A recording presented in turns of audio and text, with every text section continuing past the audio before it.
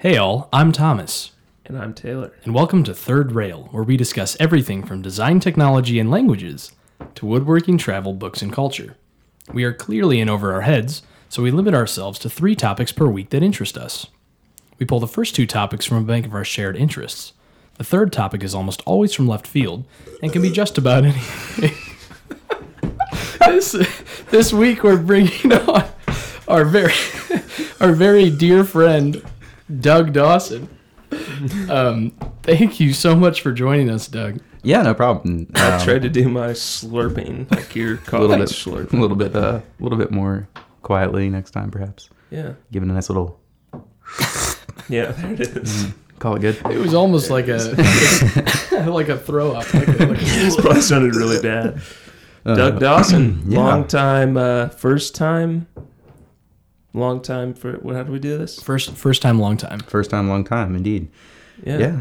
Thanks for bringing me on, guys. Appreciate it. Tell Pretty us- excited to talk about some radio today. Yeah. So wait, we're talking about radio, but we're on a radio program. Yeah. Tell us about yourself, please. Sure. Yeah, I'm a fifth-year architecture student, University of Kansas, getting my master's with you guys, obviously. Wonderful. Mm-hmm. And moving back to good old hometown of Austin, Texas. So I'm sorry. pretty excited, actually. Yeah. But yeah, so Yeah, it's a couple weeks. We got a couple weeks left. a couple more weeks. and we're walking down the hill, graduating. It's exciting. We're glad you could come on. Popping bottles. It's going to be great. We've kind of been putting this off a few weeks because you were in Washington, D.C. I was Pretty for big the competition. stuff. Yeah, HUD competition, Final Four. Awesome. Didn't win, unfortunately, but it was a great experience. 4 out of how many entries? How many schools? 40 schools nationwide. So Yeah, we were great honor. pretty excited to do that. He did that with Ryan. Shout out to who Ryan was- Lissy. who was on episode 6. 6? Episode 6. Yeah, episode 6. Shout out to episode 6. All right, Doug, let's get into it. You brought a topic this week. What did you bring, and what are you going to talk about? I'm really excited. Well, yeah, it's amateur radio. I'm not sure how familiar you guys are with it. Otherwise known as ham radio was the term given to it by professionals kind of in a mocking way, but it was picked up by amateur radio operators kind of as a, like, hey, well, you know what? This is kind of how we're being identified. And so ham radio has grown since. But it is a hobby and by law actually non-commercial. So it's pretty strictly regulated by the FCC. But essentially, it's just a hobby that's based around the study of radios, electronics, both new and old. You get the old geezers that sit on there and talk with their buddies. And up to me, like I got my license when I was 10. My dad was really into it with his father growing up, and so he passed it down to me. So what are, I guess, the main reasons for AM radio? Why would anyone want to get into it? Well, it's a hobby, kind of like any other hobby. So, people that collect, whether it's a collection or more of like a social thing, there are a lot of clubs. There's a lot of events throughout the year. One of the big ones being Field Day happens during the summer every year. And it's essentially a competition, and you can enter specific categories. So the one that I would do with my dad was emergency power. So we could only run our radios on like batteries, solar, any type of emergency power for the whole competition, which was really fun because you had to be kind of conservative and you really had to, strategize how you were going to do that. And it's just how many contacts can you get throughout the whole competition. And we've come pretty close to winning, and I think won actually a couple times in the past. So is that replicating some sort of scenario where maybe the power goes out or Exactly. emergency? Exactly. It's also War games? War games. Sorry. And that's the other thing that amateur radio is really great for too, is actually emergency communications. So when you lose power in a city from a hurricane, for example, many times the first communications to be established are through ham radio operators. So especially like in when we had the flood down south, and whether Katrina and even in Galveston a couple years ago down in Texas, you saw a lot of hams out there helping people out and providing communications emergency services. So it's really great. But it goes a lot further back than that. Actually, Heinrich Rudolf Hertz in 1888. Fun little fact. Hertz. You know, if you think about megahertz, Yeah, like exactly. the car rental service. Almost. No, We're a little wrong there. but he actually discovered radio waves in 1888, and from that, Marconi, many of you have probably heard of. Oh, the gangster. Not the gangster. We're derailing this conversation. Sorry. Really? Yeah, but no. In the 90s, he came out with basically what was the first wireless telegraphy in the 1890s. Is this two-way?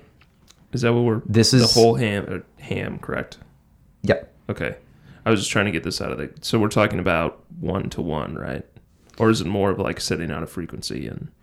It is sent. So, like, you're asking how it works. Yeah. I guess we can get to that if you... Sure. Well, I thought we could maybe kind of run through some of the history. Sure, let's do Sure, that. let's do Sorry. it. Some of I was it's- trying to Come on, derail Taylor. big No, time. you're I'm sorry. fine. Sorry. No, that's fine. He has a plan. He brought a plan. I just know nothing about it, so I brought I'm visual really aids. No, really excited. Sure. But you know, yeah, like I said, it started out basically by experimentation. You know, how did they discover the light bulb? They were, you know, playing around with electricity, same kind of thing. But you know, it was as early as, you know, the early 1900s, like 1908, I think it was, when the first, you know, radio club actually came about. And so kind of for that first 10 to 20 years of amateur radio's life, it was sort of like this guerrilla thing of people that were interested in it, like setting up stations and stuff. And then coincidentally, after the Titanic sank, Congress passed the Radio Act of 1912, which limited radio bands to certain frequencies and certain wavelengths. So at that point, they were restricted on where in the radio frequency range they could broadcast. And I won't go into all the details about World War I and World War II, but as you can imagine, as communications developed, especially during the war times, Congress actually outlawed / shut down amateur radio just for safety, you know, national security precautions. So they were, you know, amateurs were actually not only no longer able to broadcast, but they were actually forced to dismantle a lot of their equipment. So people like me and my dad, you know, if a war were to break out at that scale right now, would have to completely tear apart our shacks and shut everything down. So you can imagine there was a lot of controversy with that. Sure. But, you know, also with the technological development of these wars, you saw a lot of communications technology being developed. And actually today, a lot of those radios from the, you know, 20s through the 40s are pretty highly sought after as kind of antiquities, electronic antiquities, because that level of sophistication in terms of having to understand every little detail in order for something like that to function is pretty valued. So sort of a fun little that's backstory. cool. Sorry if it took a little longer. No, it's fine. I'm imagining we have a war breakout right now and everyone has to dismantle their cell phones. You know, Right. How do you do What that? is that? How do you do that nowadays? At the scale of modern technology, it's unfathomable. So because it's hobby driven, I imagine that like it's kind of an old school setup in terms of like the hardware. Is it pretty understandable like an old car? Like or is there some level of like knowledge that's... Yeah, it's similar, I guess, in the sense that that like kind of antiquated typology of going back to those older radios and stuff. If that's kind of what you mean, like when you think about like an older car, people do that as a hobby. It's not like you're gonna have your '69 Chevelle as your day-to-day going to the grocery store car. Right. Oh, I see. So you kind of, that's more of like the collection, and then you use, like you practice the communication through more like modern devices. Is that what you're... Yeah, it's both really. So like my dad, for example, if he were here, oh my gosh, this conversation would be way more entertaining because he just knows so much more about it Bring than I him do. up here. We have a budget But, of... Well, actually we don't. No budget. Next time. Like, for example, he has some old radios from his father from, you know, the 50s that he's been able to restore over time. And, you know, he uses those more just for experimentation and understanding that type of technology, and also sort of as a sentimental thing. And that's what it is for a lot of people. And then he does have a digital age, if you want to call it that, radio set up with his computer, and he's able to kind of interlink all that together. So, yeah. So, with your getting to kind of your involvement and interest in it, do you remember just seeing your dad kind of tinkering with it, and then he slowly kind of taught you over the years how to do it, and as you said, starting to enter competitions and things like that. But that's pretty serious. So you must have been really into it. Yeah, growing up, I mean, he's been doing it since before I was born. So as far back as I can remember, he had a radio. You know, he had one in his car. He always had a mobile station in his car. And there's the dog. And so he always had like a mobile station in his car, and he always had a shack set up. That's what they call them. Actually, it's kind of the fun little term for an amateur radio operator's home base, if you want to call it that. So whether it's their closet in their garage where they set up all their equipment, or mission control. In the case of my dad, it was a room basically off the garage where he had a lot of equipment. That's the shack, if you will. Radio shack. No? Oh. Yeah, well. Maybe that's where it came from. I don't know. It probably, actually. I hadn't thought about that. That's a good point. But yeah, just, you know, ever since I was growing up, I would always kind of pop in there. He would actually let me talk, you know, on the radio, of course. He was always super, super positive and supportive of me getting into his hobby. So he would let me talk to him. Dog checking in. Dog, this is Dog. So there are protocols that you have to follow, right? Yeah, so you have to be licensed in order to transmit, and if you're not, you have to be with someone that is. So you guys could, with me, talk on a radio as long as I was present, being the operator, basically. And so when I was early on going to those competitions, for example, we would operate under one basically general operator call sign, meaning that not everyone there necessarily had to be licensed, but we were licensed as a team. Gotcha. So my question is, and maybe you could talk about how the competitions work, but maybe just start off by like, how is like thinking of like a walkie-talkie. Sure. For like, I have very limited. So like, is it similar to a walkie-talkie, or what's the differences, or just kind of like, just how they work. Right. No, and that's a really big kind of misunderstanding, I think, when it comes to amateur radio. Yeah.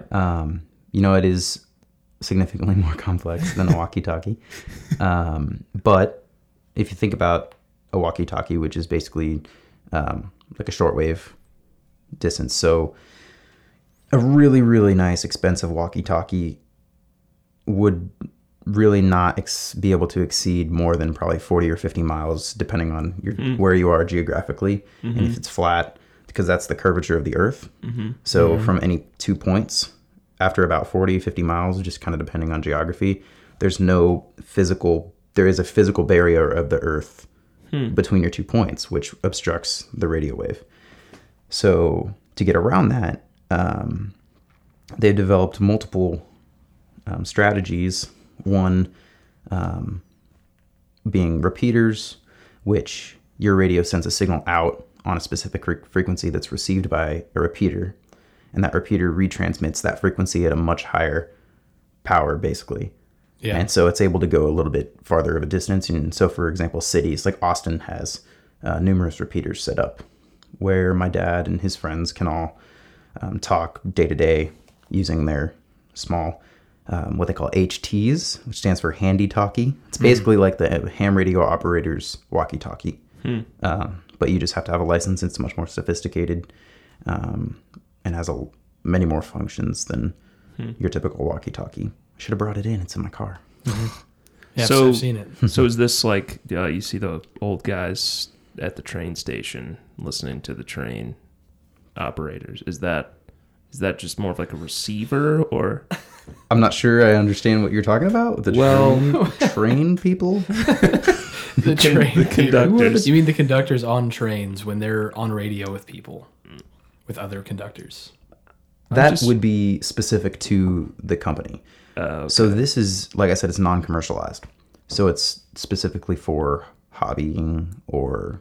But it's at a certain frequency, right? Right. Mean, so those train conductors, for example, have separate frequencies that we as hams are not allowed to operate on. Okay. So we're given, So those guys are just listening at the train station. So I'm assuming, close. shut Close that door. Wait, so you're not allowed to operate on them, but you can? Could you listen in to other frequencies, or is that kind of a big? It depends. It depends on the frequency. So, for example, the national, I'm going to get this wrong, but it's basically the national weather, whatever National Weather Service operates on the amateur bands has a specific frequency that only they can transmit on. But as ham radio operators, we can receive that frequency for weather updates, basically. So there's certain, like there's a clock. There's literally one that's for clock, like a clock. And it's got the time, like it's the perfect atomic time clock for radio frequency. So it's just like 1, 2, 3. Oh, I mean, no, not exactly, but kind of. Like it doesn't chime, obviously, but it says like 8 o'clock, like whatever time zone, and that's, so there's frequencies like that are on amateur frequencies, but no one can actually communicate on that frequency. Right. Because it'd be like 8 o'clock, and then some guy would be like, "Yeah." No, yeah, that can't happen. That will never happen. Yeah. Or shouldn't ever happen.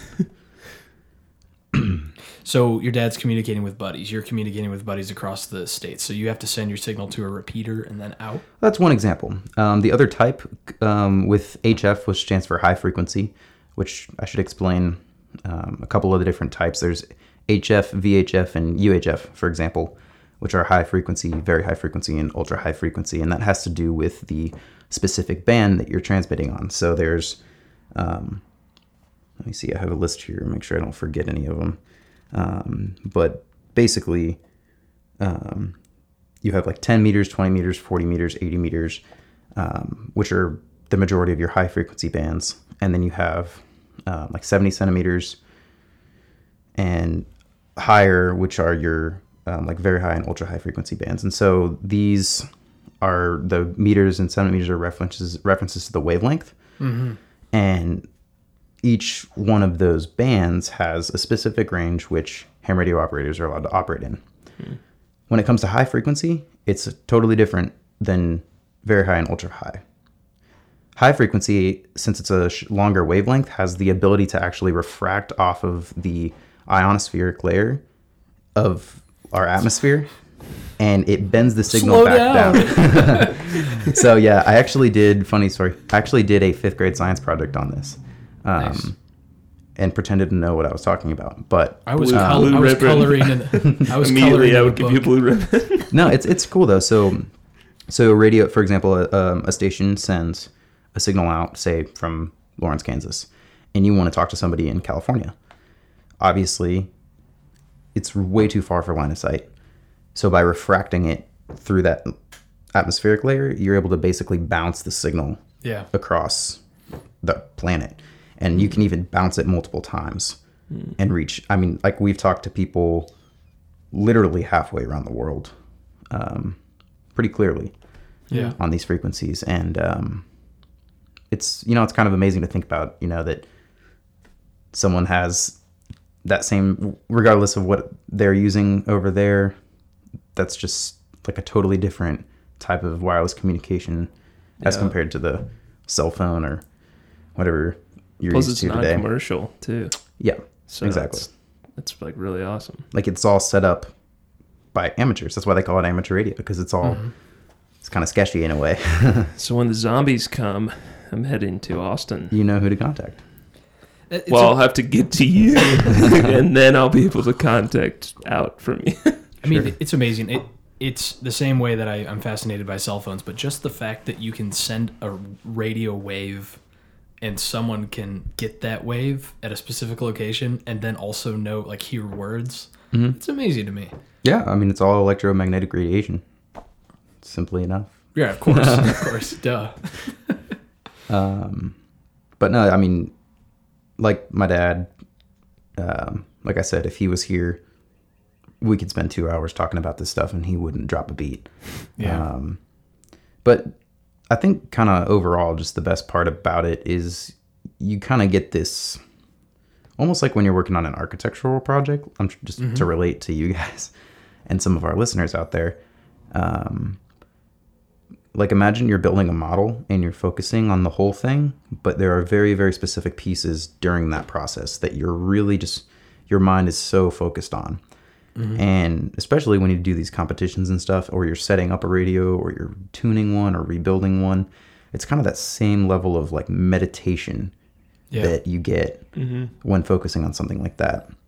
And I think that's what a lot of people really appreciate about the hobby. So just that's kind of the core reason, at least that I've experienced with my dad, which has been super cool. So the one out in your car, and I don't want to end on this note, but how far can that go? What type of radio is it? And sure. So it's a VHF UHF. I've seen it for a few years. Yeah. I'm No, it's a VHF UHF. So it's a HT handy talkie, like I said, designed for short, single sideband communication. Did I get that right? Probably not. Yes. But yes, you did.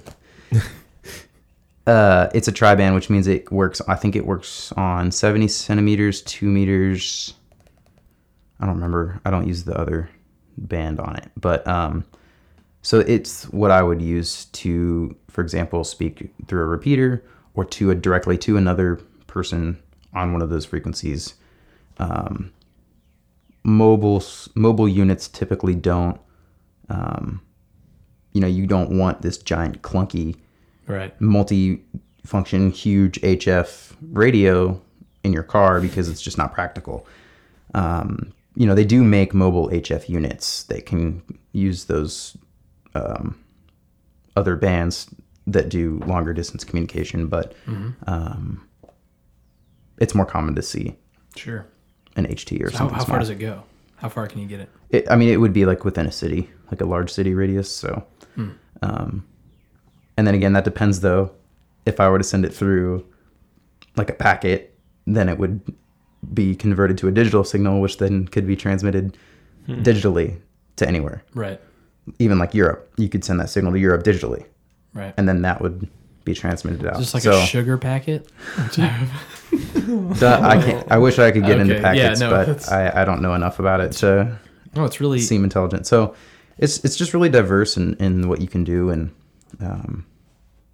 something that very, very few people know about. When you start talking to it about them, they sometimes look at you like, oh, ham radio. Is that like a food? Well, cool. When you brought the textbook too, it looks... Oh, yeah, the old looks like ARRL handbook.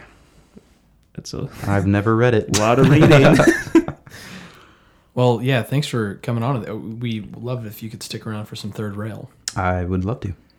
We'll have to also maybe post like a photo or two about kind of this stuff. Because I feel like there's maybe some cool diagrams. Some links, maybe. Yeah. Something. I can get you a link. That'd be awesome. Link us up. I'll stay linked in. Segway man, you want to take us into third rail? You're good at this.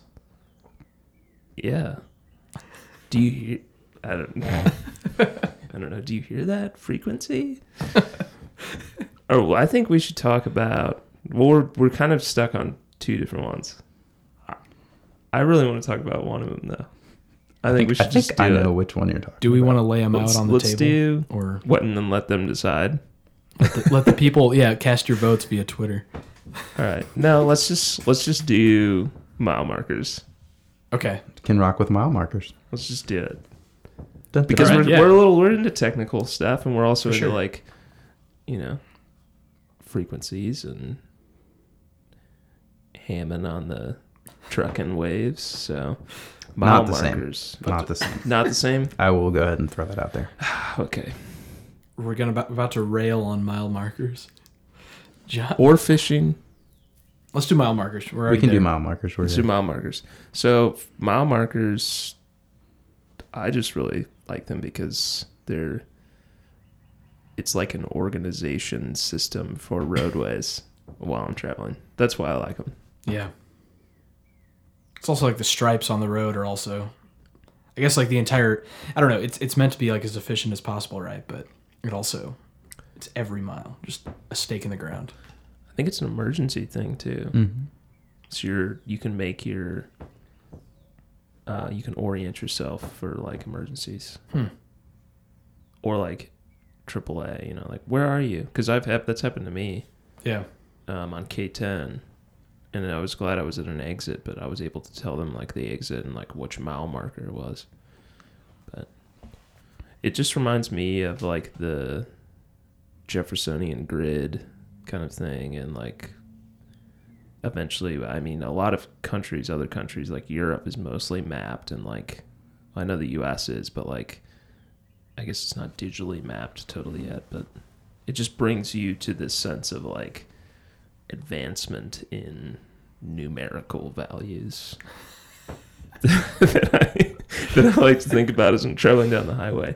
You said something though about mile markers Advancement in numerical values. That's a quote. These are white painted numbers on a green sign. Getting really deep. Yes. About what? I worked at the county, and they have an entire all of your counties, all of your cities have a sign shop where they make all that stuff. Anyway, because it's regulated. I mean, roadways are government. You talked about trail.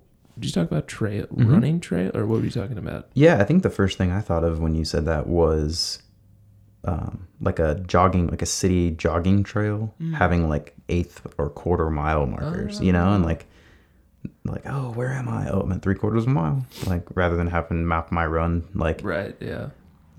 you have reached 1 mile. Right. Turn Total left. distance. Turn left. 1 mile. You know, Yeah. it's kind of like, oh, hey, there's a rock that says 3/4 of a mile on it. I got to shout out somebody, though. Okay. I don't know if I should say their name, because they didn't know what mile markers were. And I'll just do it. This is shout out to Haley Hummus. Haley Hummer. Her last name's Hummer. I call her Hummus. She drove from Kansas City to Columbia for like 4 years of her college career. And I asked her we were talking about the drive and like mile markers. And I said, mile markers. And she was like, what are those? Oh, so there is a lot. I mean, I guess they're small enough. I guess you can choose not to. Yeah. I guess most people also don't. Well, they don't care. But we're talking about it for 10 minutes. But it doesn't have much significance to that. I don't know. I like to know where I am. To me, the mile markers, it's one of those things that just needs to be there. You know, there's just certain things that I feel more reassured. If you're going down a road for a long time and you don't see a mile marker, you don't see any indications of like life or purposeful, no signs or anything. You're just like, uh-oh. Where am I going? Texas Chainsaw Massacre kind of dirt road. It's like it's another sign of civilization, I think. Now on the toll road on 40 on 70, excuse me, it goes to the middle. Did you guys notice that? Mm-hmm. It goes to blue. I don't know if just toll is blue or if Kansas is blue. Kansas, I think, is highway's blue. There's a lot of green. No, highway's green. Interstate's blue. Interstate's blue. Interstate's blue? I thought so. Like 35. Pretty sure that 35 I haven't is driven blue. a lot on 35. Yeah. Oh, really? So yeah. They're green in Missouri, though, along 70. Well, we're going to have our research analysts look into this and report back. Mile markers are great. Yeah. I feel like it's also, there's like this pureness to them, too. It's kind of Richard Serra-esque. Just nice. Shout out to Richard Serra. Imagine R.I.P. Is he dead? I don't think yet. I don't think he is dead. Who might? Nope. No, he's not. Shout out to Donald Judd, though. He's dead. But I've been reading up on him a little recently. Donald Judd. He did a lot of architecture stuff. Mm-hmm. But he's never actually an architect. Pretty cool boxes, too. Those concrete boxes down in Fort Worth. Are you talking about Richard Serra? Or no, I'm talking Donald about Judd? Donald Judd. Oh, he's my favorite sculptor. Yeah. His works are amazing. I love him. Yeah. What did you ask me? Oh, you said concrete boxes. Yeah, that was one of the precedents you had for your courthouse. Mm-hmm. Yeah, he's a cool guy. Yeah, for sure. He probably liked mile markers. Have you ever been to Martha? To where? Texas. Martha, Texas. I have not. Right outside of Fort Worth. That's where I think there's probably a museum. I think he did of his stuff. But All right, let's go on fishing for a second. Can we do that? oh, you gonna do a fourth? I don't know. We could do it real quick. We probably got 4 minutes, 3 minutes. What do you think, Doug? Tian? We're gonna do 4 rails because Doug's that special. We're gonna talk about fishing too I because don't know what spawned to this, but okay. what? No, you're special. Oh, thanks. And so are you. I want to go fishing. You should do it. I haven't been in a long time. Last time I went was at Dougie's farm. Shout out to a different Doug. Not me. But yeah, that was the last time I went fishing. You guys have gone some, or if Doug's gone. I don't know if you've. Doug and I have gone a couple times, but you go a lot more than I do, and you're a lot more successful than I enjoy it. No, it's still a pretty rookie hobby of mine, I would say. But sorry, that was my It phone. was an amateur hour. Amateur radio hour. Yeah, he's getting a radio There you go. frequency in.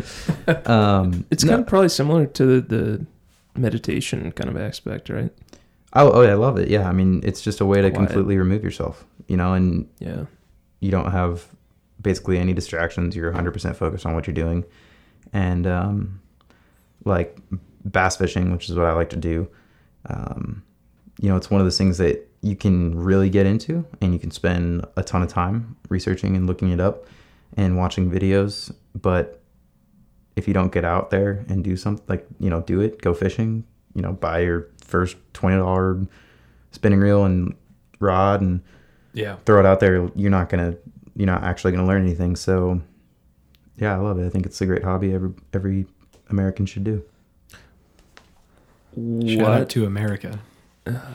No, I think What's that the lure?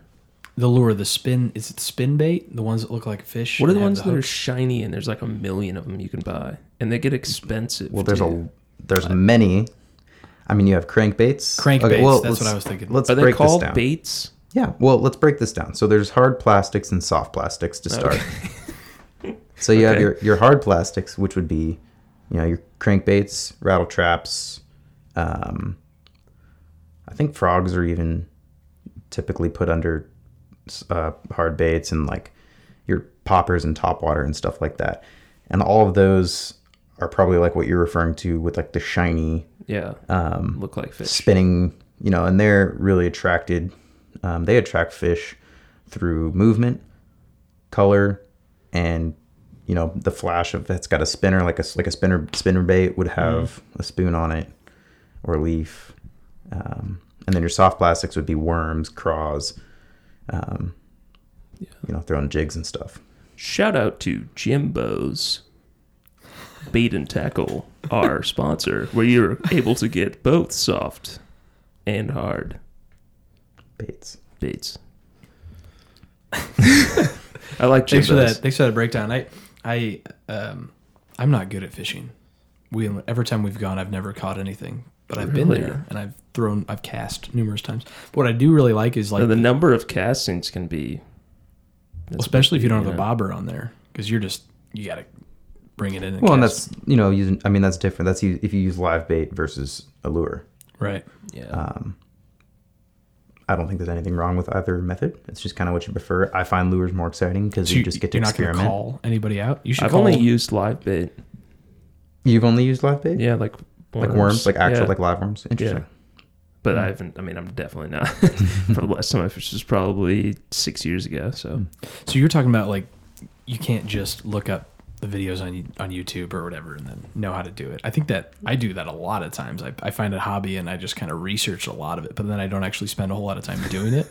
Well, don't get me wrong. I probably spent my share of hours looking at various fishing videos, which sounds kind of depressing in a way, but fishing's a livelihood, though, too. it is. I mean, that's like. I mean, it's food a for some professional people. sport. It's a So, professional sport as well. That's true. And but like I said, you could watch a pro angler fish a bait that you could get for $10 at your local sporting goods store, Right. and he could catch a bunch of huge bass on it. But Right. you could go buy that same bait and have absolutely no luck for 3 hours. So Yeah, it's the camera thing. Yeah. Doesn't matter how expensive your camera is. It's how Good you are it's at the taking photographer pictures. Yeah. kind of thing. Yeah, man, you threw fishing on there for a fourth rail. I thought that Illegal was- in 16 states. I should have ran it by Frowned the upon in committee. most. But I don't know. I think that was a turn for the best. It was interesting. probably you weren't into mile markers I ever. think mile markers I love mile markers. ran its course pretty fast. I'm gonna get a mile marker tattoo. Hey, I think. Doug, do you like mile markers? Yes. Yeah, he does. He said he did. I know. He spent a lot of time on the road. I thought that'd be a good thing to talk about. I'll cut all this out. No, I think this is good, and I think we're probably close to finished. Thank you, Doug. Hey, thank Yeah. you guys. This is casual like always. It's the best stuff. We're gonna get your photo. Oh, good thing I wore my good shirt. Yeah, With the famous orange background. and then, Just want to thank you guys for bringing me on today. It's been a pleasure, oh yeah, and I wish you all the best in your future life adventures. I know we're all going to be going our separate ways here shortly, so I just want to say thanks. When we Yeah. come down to visit, we'll do Third Rail Goes to Austin. Oh, yeah. The traveling circus, if you Yeah. will. ooh, Wow. Okay, thank you. broadcasting live from Doug's apartment. On AM Radio.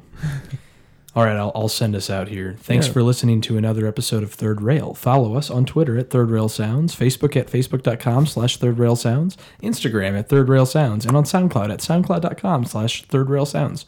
Until next time. Third rail.